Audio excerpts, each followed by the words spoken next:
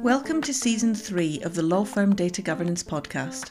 I'm CJ Anderson, founder of Iron Carrot, and I'm excited to share more of what I've learned in my 20 plus years of working with information and data in law firms. In this third season, Be the Best Data Governance Lead You Can Be, I'll move beyond the what of Season 1 and the why of Season 2 by introducing some of the how and the who. Over the 10 episodes in this season, I'll share what I've learned about using a bottom-up approach to achieve your data governance deliverables. I will be talking you through the specific skills and knowledge that can help you be a successful law firm data governance lead. And then, building on top of that foundation, I'll explain how to engage with the people, processes and conversations that will bring your firm on the data governance journey with you.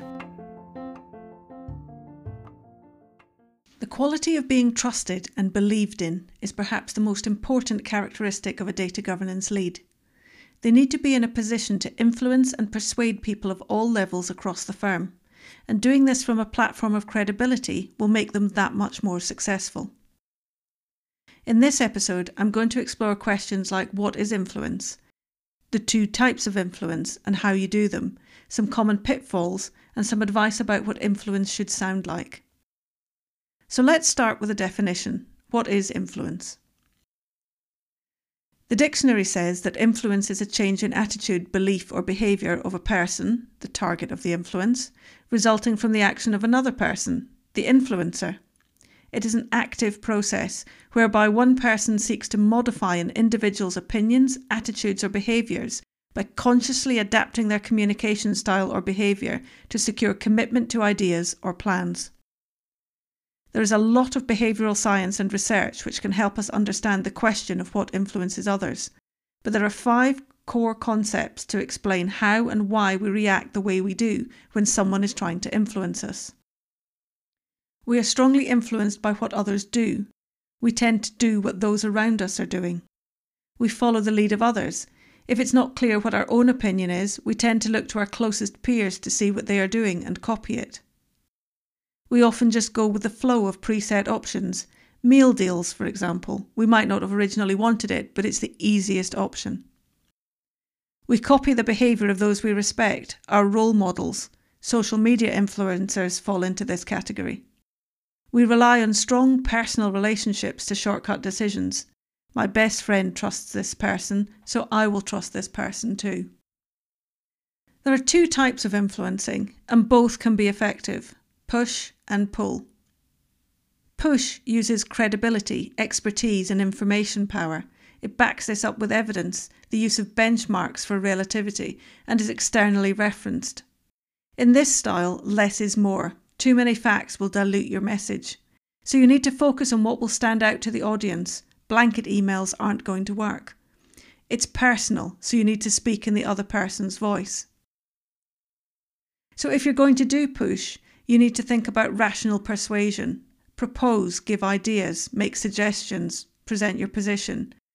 Give facts and reasons for your own position, counter arguments against the other's position. Be direct and concise, eliminate qualifiers from your language, avoid rambling, and beware of stating too many reasons. You have to balance your proposals and the reasons, and encourage rational rebuttal and the airing of issues. Defend your position vigorously. The person is expecting to challenge you and for you to be able to counter every challenge. And summarise, present conclusions based on the conversation that's in hand. This does require a level of assertiveness. You need to explain the situation and firmly state what it is you want, acknowledge your feelings, outline your needs, outline the consequences, good, bad, explicit, implicit, of not getting what you want. Use the word I, not we or the team, or we should. Clearly state what you want your influence target to do or to give you. Avoid giving reasons and arguments. Clearly state what you are prepared to trade in exchange. Pull, on the other hand, is about recognition and praise. It leans on inspirational language and the use of emotion. A lot of time is spent painting a picture for the listener and the use of emotion to do that. You will be asking them for help, showing vulnerability and trying to create a connection, spark their curiosity and reach common ground. You do need to be careful that you're not going to engage in full consulting here. Input that the person gives you has to follow through into outcomes. And deciding who to involve is key to this success. Collaboration takes time, and the process is important.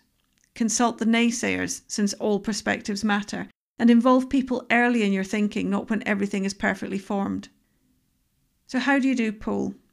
Well, it's consulting, but not full consulting, and bridging. Ask great questions, encourage the other person to talk, listen really well, recap what they're saying to you, ask them to say more, and summarise what you're hearing. Use you, not I or we. Show that you value their input, the input of others. You need to be inspiring, so use praise and positive feedback, empathise, show that you appreciate them. Personal disclosure and storytelling helps. Admit mistakes, show regret for inconvenience, apologise for hassle. Appreciate the relationship that you already have. You can express common ground or common interests. You can describe the ideal outcome for you. You can share your picture of a shared future which builds on that common ground and the ideas of the person you're talking to. Using analogies, metaphors, pictures, visualisation, we tell that story and paint the picture. But, however, you have to be aware of some common pitfalls. Don't use inappropriate language by being overfamiliar. Don't overstress qualifications or bluff. Don't guess what they need. Don't talk down to them. And don't appear cagey. Discuss the pros and cons of your proposal quite openly. A data governance lead has to credibly and consistently use both push and pull techniques of influence to help different people embrace the organisational changes required. A data governance lead needs to be able to guide people around to their way of thinking about a specific topic without force or coercion, while also acknowledging and valuing their opinions. It's helpful to understand what influence sounds like. So here's what it is. It's about the stories that you tell and the norms that you tap into, what you're able to demonstrate, and how you leverage your social networks and peer groups to get your message across, to get the buy-in or the decision you need. Remember that influence is best exercised horizontally. It's hard, but not impossible, to influence up. You don't need everyone, but just enough to engage the groundswell. Think about how to navigate the leadership constellation and beware the emerging consensus. Once that's been formed, it's difficult to change. Persuasion is most effective if it comes from peers. Consider your social networks and how to use them in your influencing attempts. And when crafting your messages and stories, think about testimonials as part of your evidence of data. Use relevant benchmarks. For people that like data, benchmarks are important. And if the norm is desirable, tell people what it is. And remember that that norm, that new way of working, the new behaviour, needs to be reinforced. One of the best ways to do this is to always demonstrate the behaviour that you desire or expect from others. There is so much that I could say about influencing skills, and I hope you found this overview helpful. I talked about influence being the act of changing another person's attitude or behaviour. I explained the difference between push influencing, which relies on the power of credibility, expertise and information, and pull influencing, which relies on recognition and praise. I then shared some ideas about what influence sounds like. I hope that you're able to use your influencing skills to get your data governance framework where you need it to be.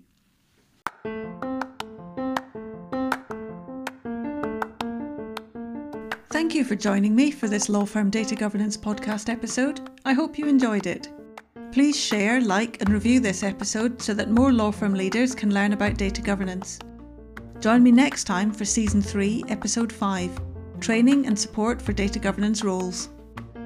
Make sure you never miss an episode by following me on LinkedIn if you've not already done so, and please get in touch if you've got questions or topic ideas for future episodes.